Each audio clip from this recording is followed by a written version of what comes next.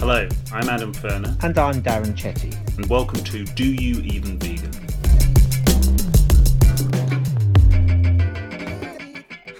Darren and I have been away for a while, but we're back in style. The next 3 episodes are recordings from live events that took place at the start of December, co-organised with The Philosopher, a Newcastle-based philosophy magazine edited by Anthony Morgan. We were lucky enough to talk to 3 big-name vegan theorists, Eva Meyer, Gary Francione and Sil Coe. In this episode, which was recorded and live-streamed over breakfast, you'll hear us chatting to Eva, with introductions by Anthony. We're currently recording our reflections on these interviews, so keep your eyes or ears out for some post-chat analysis. We hope you enjoy listening. So to introduce our first guest of the day for Darren and Adam, Eva Meyer is a philosopher, poet, writer based in Holland. She is a prolific writer, writing both novels, novellas, and works of philosophy. Philosophically, she's written in the last year or two Animal Languages and When Animals Speak. She's currently a postdoctoral researcher at Wageningen University, and she will shortly be starting a second postdoctoral position at the University of Amsterdam, investigating the politics of not eating animals. She released a new novel this year, which is yet to be translated into English, but when it is, it will probably be called The New River. And she described it as a detective story with hints of magical realism. So Eva is a very diverse and exciting young thinker. So I'm really delighted that she's able to join for this event. So I think I've said everything I need to. Darren, Adam and Eva will probably chat for 35 minutes. Please send any questions in you have to the Q&A function at the bottom of your screens, and by all means send anything to the chat function you want. Say hello, say where you are, say how your year's been, whatever it may be. Anyway, I think that's probably everything I need to say, so I'll invite Darren, Adam and Eva to come onto the screen and we can get cracking. Hello. Hello. Thanks, Anthony. So just very quickly to say a little bit more about the Do You Even Vegan podcast. We started in 2020, and it's a podcast exploring veganism personally, politically, and playfully. We've tended to look at issues and debates within veganism because certainly in sort of the popular press, the vegans are just this sort of homogenous group. And I've often wanted to have sort of more detailed conversations about veganism, but we're also interested in looking at how veganism relates to other social justice movements, if indeed we think of veganism as a social justice movement. We often talk whilst we're eating. We're breaking with that tradition today, I think, although I do have a large pot of coffee here because 8 o'clock is very early time to start, and but we'll see how we go. Thank you to The Philosopher for inviting us to do this. Thank you to Eva for agreeing to have this conversation. And I'm going to hand over to Adam, who I think is going to sort of kick us off with the questions. Yeah, so again, just to echo Darren's thanks, and also to say I have decided not to eat any food because I'm being very professional and I don't want to get any in my beard. So I think one of the things that we thought we could do was start by doing a kind of like rough summary, just so that members of the audience who aren't familiar with Eva's work can kind of get a handle on stuff. So I'm going to talk a little bit, and I'm sorry, Eva, if this massively distorts your position, but this is me trying to present a complex picture of thought in a short amount of time.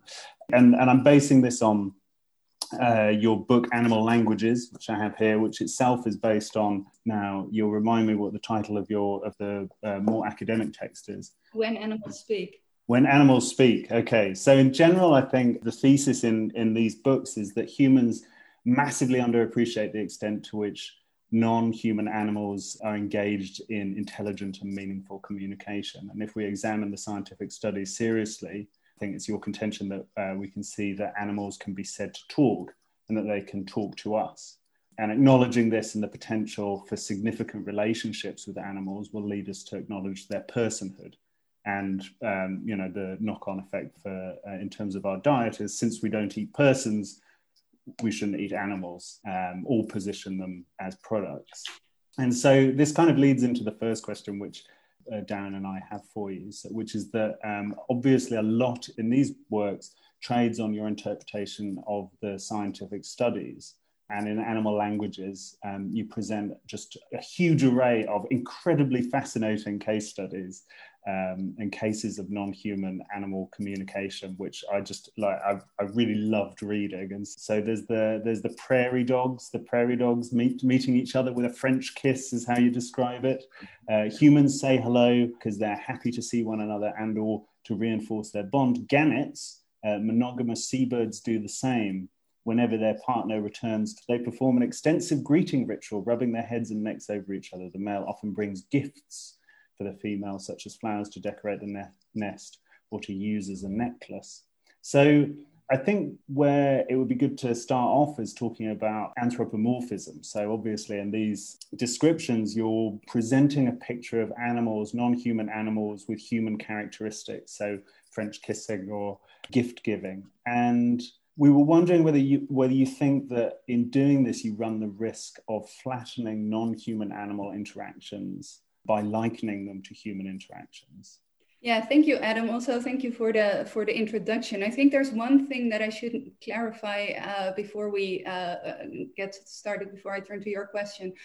I don't think that language or meaningful communication as understood by humans is a necessary prerequisite for recognizing other animals as persons.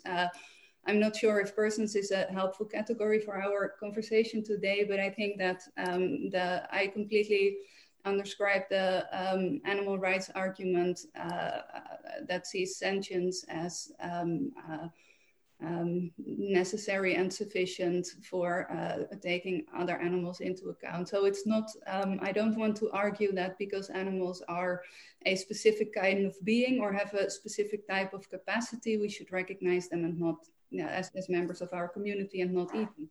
The point is a little bit different.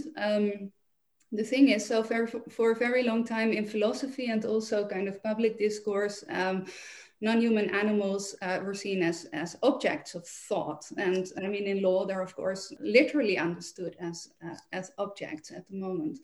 And I think that what we are finding out now, because there's a lot of new research being done, including the language research, but also, for example, research on animal cultures and all of these things, I think we're beginning to get an understanding of how non-human animals have a perspective on their own lives and also on their relationships with humans. And I think there are compelling political and moral reasons for taking seriously that perspective. And we will get to that later on in the questions. But that asks for a different type of understanding of our relations with these animals because we share a world with them and we are not the only beings who have an idea about the future of these relationships. So we're going to have to engage with other animals in conversation, but we will get to that. So this is just to kind of clarify that because I don't want, I'm not a capacity-based person in that sense. So what about anthropomorphism? The first answer would be that denying non-human animals certain capacities is an ideological construction that has been very popular in animal research. The Dutch primatologist Frans de Waal calls this anthropodenial. So for a very long time, it was thought that only humans were capable of certain emotions and forms of cognition and language and culture, and other animals were not. And that was kind of the neutral position to study whether they would perhaps be capable of that and also to model that on human capacities. But in fact, as for example, Vinciane Desprez, a Flemish or a Belgian psychologist shows, in animal research, there were also ideological preconceptions, similar to how this worked between human groups. So the question of anthropomorphism cannot be seen as apart from our historical and current engagement with other animals. But as a philosopher, I'm interested in something else. So I see concepts as a beginning point for understanding what goes on in certain types of relationships. The philosopher Wittgenstein saw language as a kind of toolbox, perhaps, for understanding the world. And this understanding of language that we maybe also will get to later is very fruitful, I think, for understanding engagements with other animals. And the idea with using concepts such as love or language in relation to other animals is not to see how our human interpretation of that concept fits the other animal or to kind of drag them in, but more to see them as a starting point. So, for example, I think language is a really good example because we've been denying other animals language. Humans saw language simply as human language. And in studying other animals, the idea was like, how good are they in learning human language? And if they were very good at it, they had some kind of language.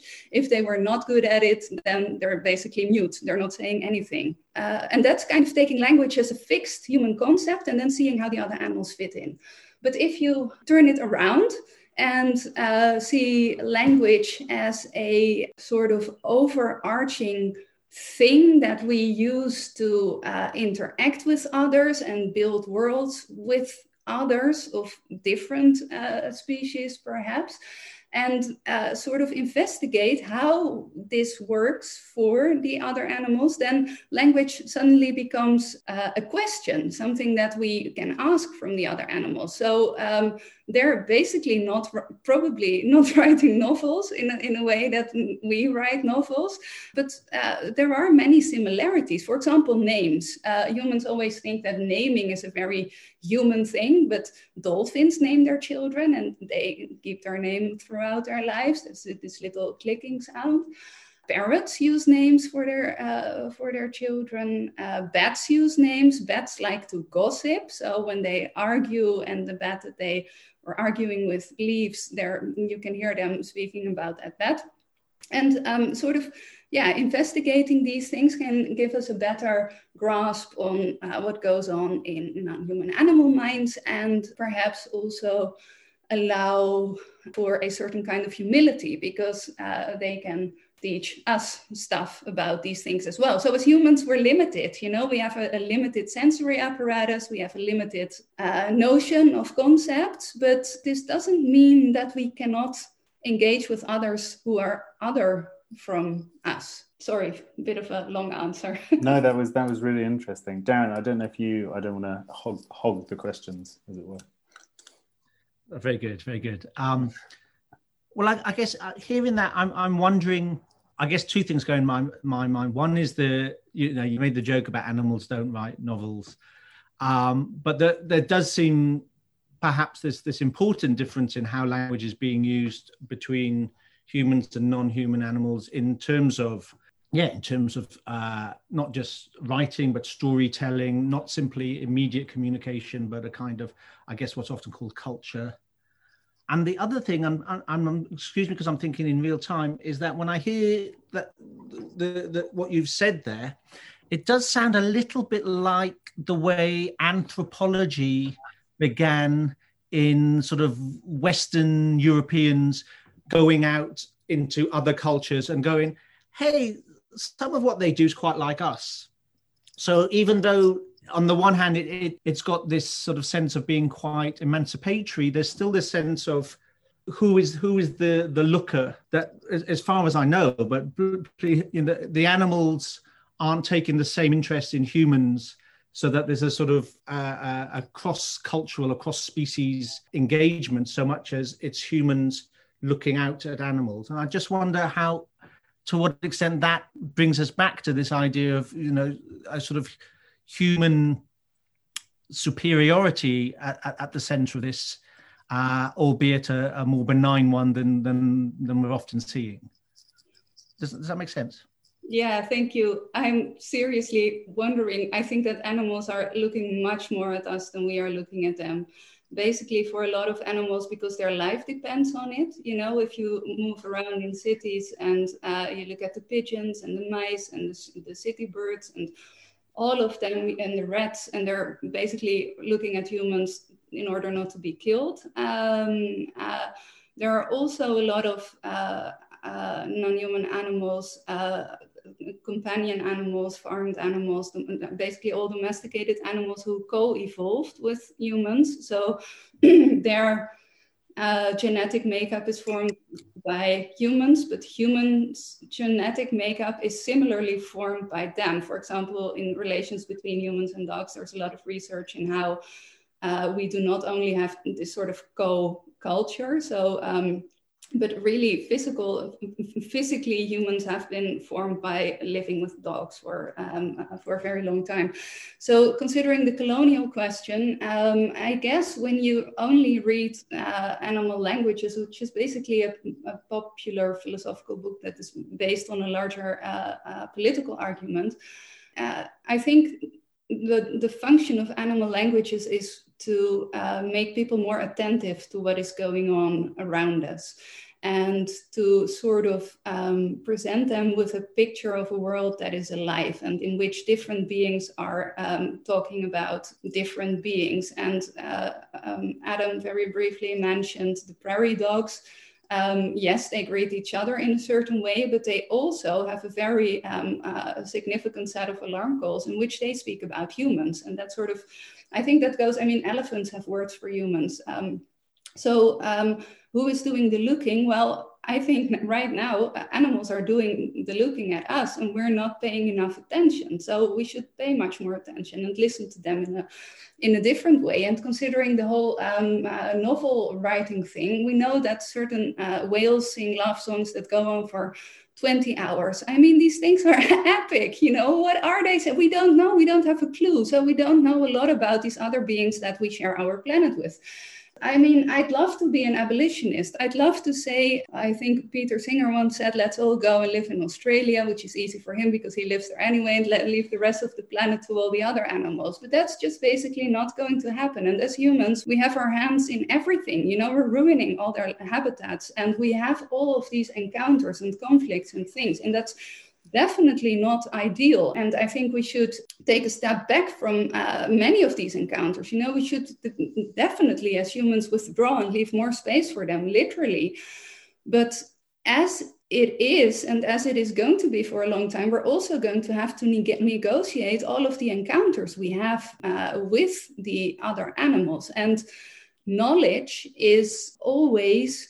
I mean, knowledge always has this kind of dual thing. On the one hand, it can help you deal better with another. And on the other hand, it increases your power over the other. So we have to be really careful in figuring out how we learn about animals in non-violent circumstances and how learning together goes hand in hand with living together in a new way. So, for example, there's a lot of political research in animal sanctuaries at the moment, or at least some political philosophers are taking seriously the idea of studying non-human animal views on new societies together with them under non-violent conditions. And that is one way of setting up a sort of avoiding the trap that you were describing, Darren. But there are other ways. And I guess that we have ignored in animal agency for a very, very long time, and that we are now trying to figure out how to deal with it in a way that is respectful. And basically, but my argument in When Animals Speak and also in Animal Languages is that it is not up to us humans to define what language is, what meaningful communication is, or what the perfect political society would look like. For that, we definitely need to engage with other animals. And this does not mean imposing new political experiments on them as we have always done, but it does mean taking seriously the encounters that are already there and seeing them in a new light. And it also means engaging with them in different ways. And this is, I'm not presenting an answer. I'm basically asking to reformulate a question. And I think that a lot of people are now working on questions of politics and animals. That's really been a change in academic philosophy in the past 10 years, beginning with Zoopolis, the book that Sue Donaldson and Will Kimdicka wrote. And or not beginning with that, but that was kind of the proper start of the conversation, I think. And one of the things that a lot of people are grappling with at the moment is, what do we do with animal subjectivity, with language and culture? I think just like building on what you've just said, I suppose I'm interested in this tension that I see between, on the one hand, I get the impression that you think that we can get on the same wavelength as some animals, that we can communicate and that we can have really like meaningful relationships, for example, with dogs and animals with whom we have co-evolved, and we share this kind of culture. And on the other hand, you've got this idea that there's something inscrutable about certain types of animals. So the whale song is something that we can't, where do we start? I mean, it's beautiful in a very abstract way. And I guess I'm kind of persuaded by this thought, which is born out of feminist theory, that the way that we think about the world connects to our physicality, and that we're embodied beings. We're not just kind of Cartesian minds floating in space. But if we think that, then it's kind of hard to resist the idea that communication across species boundaries, for example, between humans and dogs, is going to be very, very difficult, if possible at all. And so I guess it would be really helpful if you could clarify exactly how you think that we can get on the same wavelength as some other animals, because to me, it just seems like they're just going to be obscure alien intelligences that we can't have any kind of reciprocal relationship with, really. So that's my long question. Yeah, thank you. So the thing is, there are many different kinds of differences, and I suppose that and there are many things that we share with others. I think that a lot of people have a sort of instant folk knowledge of other animals that can be driven by empathy or by cognition. When you see someone suffer of a different species, then you feel it. And of course, there's a lot of understanding between humans and companion animals, but there's also a lot of understanding between humans and others. And sometimes it can help to draw attention to that. For example, in the case of fish, that a lot of people can't really understand. But I think that is not the basic idea. So yes, we are embodied beings, and other animals are as well. And but I think that humans are obsessed with species in a way. They have been obsessed with gender differences for a long time, or other types of differences. And there are significant differences between different groups of beings. These differences are not simply biological, they are cultural and they are historical. So Merleau-Ponty writes somewhere that difference is actually a prerequisite for understanding someone, because if you are completely the same, you don't need to understand each other because you're the same anyway. But when you have this kind of difference, there's suddenly a space in between that you can perhaps cross or not. And I think we all know the feeling with an intimate human partner that sometimes they're completely close to you and with you. And at another point, you can sort of feel like, who is this person? Because you see the difference in someone. And I think that's the same with the dogs. I live with 2 dogs and 10 lab mice, and the mice don't like me at all, but that's a different story. But with the dogs, there can be this intuitive understanding that is not bound to a species in any sense. And I feel much more connected to them and they to me than to others. And I could elaborate on that, but I won't be for the sake of time. And I think that the danger in binary thinking is that we make other groups so different that we don't engage with them anymore. So Derrida, for example, warns against using the word animals for all other animals, because he says that this word separates all humans from all other animals, and this flattens out the differences in the group of animals, but it also flattens out the similarities that there are between humans and certain animals. And he says there's not one ravine, as Heidegger wrote, there's not one gap between all humans and all animals.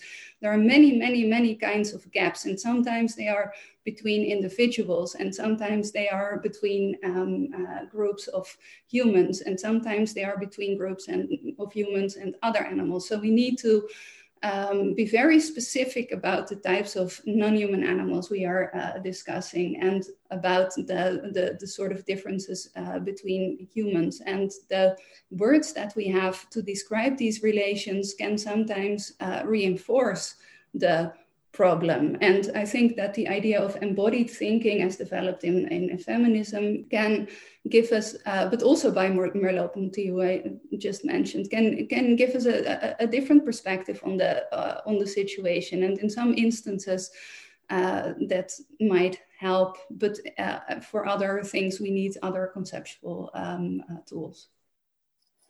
Right, that's really helpful. Darren, so I'm A, conscious of the time, but B, Darren, I don't know if you had any follow-up thoughts on that. You're okay, yeah. So I suppose just quickly before we open up for the Q&A, just kind of building on this, and I guess Darren's already touched on this a little bit in relation to how conversations around veganism intersect with conversations around colonialism, and I think this is something which is in animal languages, and there are a few occasions where you talk about the ease with which cross-species communication compares to sometimes intercultural communication. I guess there's a worry there that there might be political repercussions to elevating the communicative potential with non-human animals over our ability to communicate with other humans with different cultural backgrounds, or to positioning animals, for example, as, and I'm not entirely sure how to pronounce his surname, but Jason Schriebau positions animals as members of the working class. And yeah, it would be interesting to hear what thoughts you have about that, actually. Yeah, the thing is that a lot of philosophers find it hard to think about metaphors, because what exactly is a metaphor? Is a metaphor something, or is it not something? And if it's not something, then what is it? So I think that when we compare different groups, we have to be very specific in what it is that we are comparing. Because when I write about animals as a social or a political group, and I'm not the only one doing that, I am not, again, looking for a sort of essentialist comparison, saying A is B. When I compare the political position of non-human animals to that of women 100 years ago, which is not something that I would do, but I wouldn't say animals are like women. But the idea of certain comparisons would be to bring to light certain aspects of perhaps the animal condition, but I think more importantly, the structural relationship between groups of humans and groups of other animals. And if you flatten that, it's like the Holocaust comparison. Sometimes vegans or animal rights theorists will compare the position of certain groups of non-human animals, for example, in industrial farming, to the Holocaust, or kind of use that as a metaphor. And I understand why they do that, because they think of the worst thing they can think of, and then say it's like this for the animals. And that sort of comes from a position, I think, of powerlessness of the person using it, saying, please see how bad this is, please see it. But the thing is, when you use that comparison, then you also completely turn other people away, because they think, no, those were humans, and it's a different situation. So it's a very intricate thing. It's something that we need to be careful with. But also when we are discussing non-human animals as workers, which they are, they work, and there's a very nice new field in academia, which is called animal labor, in which people are dealing with these questions in a very careful and concise way. So yeah, I think that it can be helpful, and this relates back to the whole question of imposing certain concepts onto other animals. No, I would not want to impose them on them, but I do want to figure out, so we have this human interpretation of a concept, we have a lot of new information about other animals. How do these things interact? Should we twist the human concept that we have together with the other animals, or is it something that doesn't interest them? How do these things work? And one small note is that you said something about elevating animal communication, and I think that that's perhaps something that you can get out of the book. But I think my point is not that we should. My point is that the animals have been speaking all along, you know. So it's much more a matter of recognizing that they are dealing with the world as social beings in a sort of magnificent and creative and funny way that is sometimes different from us and sometimes understandable. But it's not about elevating them in any way. It's more about seeing our own blind spots and changing our own attitude as humans. There was this experimental composer, God, what's her name? I just forgot her name. It will come. Oh yeah, Pauline Oliveros, and she writes about deep listening as a kind of attitude towards the world. So as humans, we often think that we have to understand the world with words by speaking about it, when we are doing that now. So sometimes it can be helpful, but she's basically saying that we need to listen much more, and not simply in a way. Not simply as you would listen to a conversation, but also because it's a different type of attitude. And I think that we are now at a point in our existence as humans in which we find out that we need to begin to listen in a different way to animals and to the natural world, not just for their survival, but also for our own survival as humans. Not that I'm too concerned with our own survival as humans. I basically think that we need to treat the other animals much better. But still, you know, it's we are not this wonderful exception that we think we are. We are poor, embodied, vulnerable, but also sometimes wonderful and loving beings, and we can do better and we should do better. But this doing better can't be based on our own perspective alone, because we are not alone. We are with all the others. Yeah, I think this thing about the understanding the animals we live with possibly better than people from a different culture. I think that was the bit that, if I'm honest, sort of concerns me the most when I read the book. And I guess I'm thinking of it, putting it in the context. Where do I say that? I don't think I'm saying that. I think that there's without wishing to do the I'll quote, but if you know an animal well, for example, an animal companion with whom you share a household, you can understand him or her better than you can understand a human from a completely different culture. Yeah, so the background to that, I lived with a cat. His name was Puti, and he was from Lebanon, and he was very wonderful. And I very vividly remember writing one morning, and he was with me, and then I took my bicycle and I went to the university. I was following a master in philosophy at that point, and I was sitting there with a lot of fellow students. It was a course about democracy and power or something.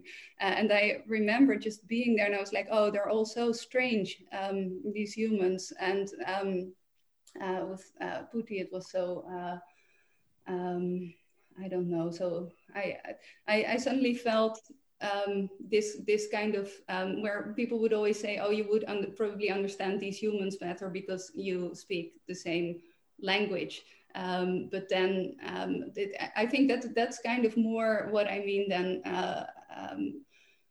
understanding humans from a different culture. But I do think that, for example, Wittgenstein writes about a lion that we cannot understand, and a lot of people say, oh, Wittgenstein thought that we couldn't communicate with other animals, because he writes that if a lion could speak, we would not be able to understand that lion. But if you read what comes immediately after that, then this picture changes somewhat. So after that, he writes, it would be like if you go to a completely different community and you would have a dictionary with you. You still would not, with all the knowledge in the dictionary, be able to understand precisely what is going on with these other humans, because for that, you would need to live with them for a little while. You would need to get to know them in a sort of embodied way. Smiles can mean different things in different cultures. They can be inviting, but they can also be distant, you know? So in order to grasp all of these little details, you would have to get more understanding than you get from the dictionary. So if we move back to the lion, then Wittgenstein would say, okay, we're not understanding the lion because they are from a different culture. And elsewhere in philosophical investigations, he describes how simple language games between humans and animals that you do live with are possible. So I guess that maybe that didn't come out very good in the animal language book because it sort of sets up a gulf between this one community, and then it sort of adds the animals in, but it sets up a we-they problem in another space.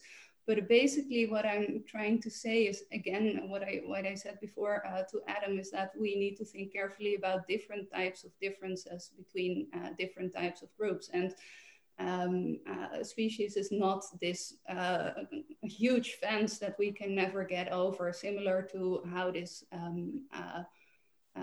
works with humans from different cultures. Or the thing with language, which is also, some people think that I think about language in a sort of harmonious way, or that I feel like, oh, we should all understand each other and then things go well. No, they don't actually. That's what we see in our democracies, you know.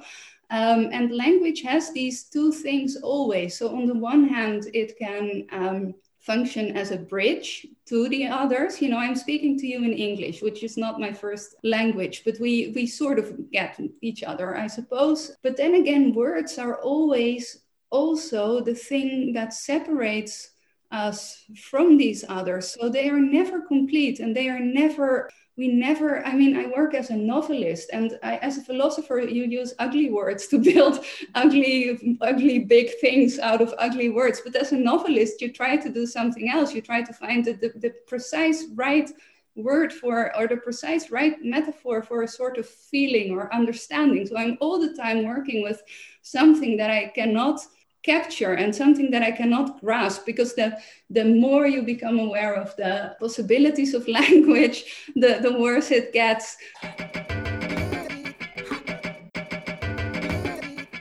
Thanks for listening to Do You Even Vegan, a podcast where we talk about veganism, personally, politically, and when we're in a good mood, playfully. You can reach out to us on Twitter at DYEV1621. Darren's handle is @RepClassroom. Any likes, thumbs up, comments, or general words of affirmation are always gratefully received. See you next time on Do You Even Vegan?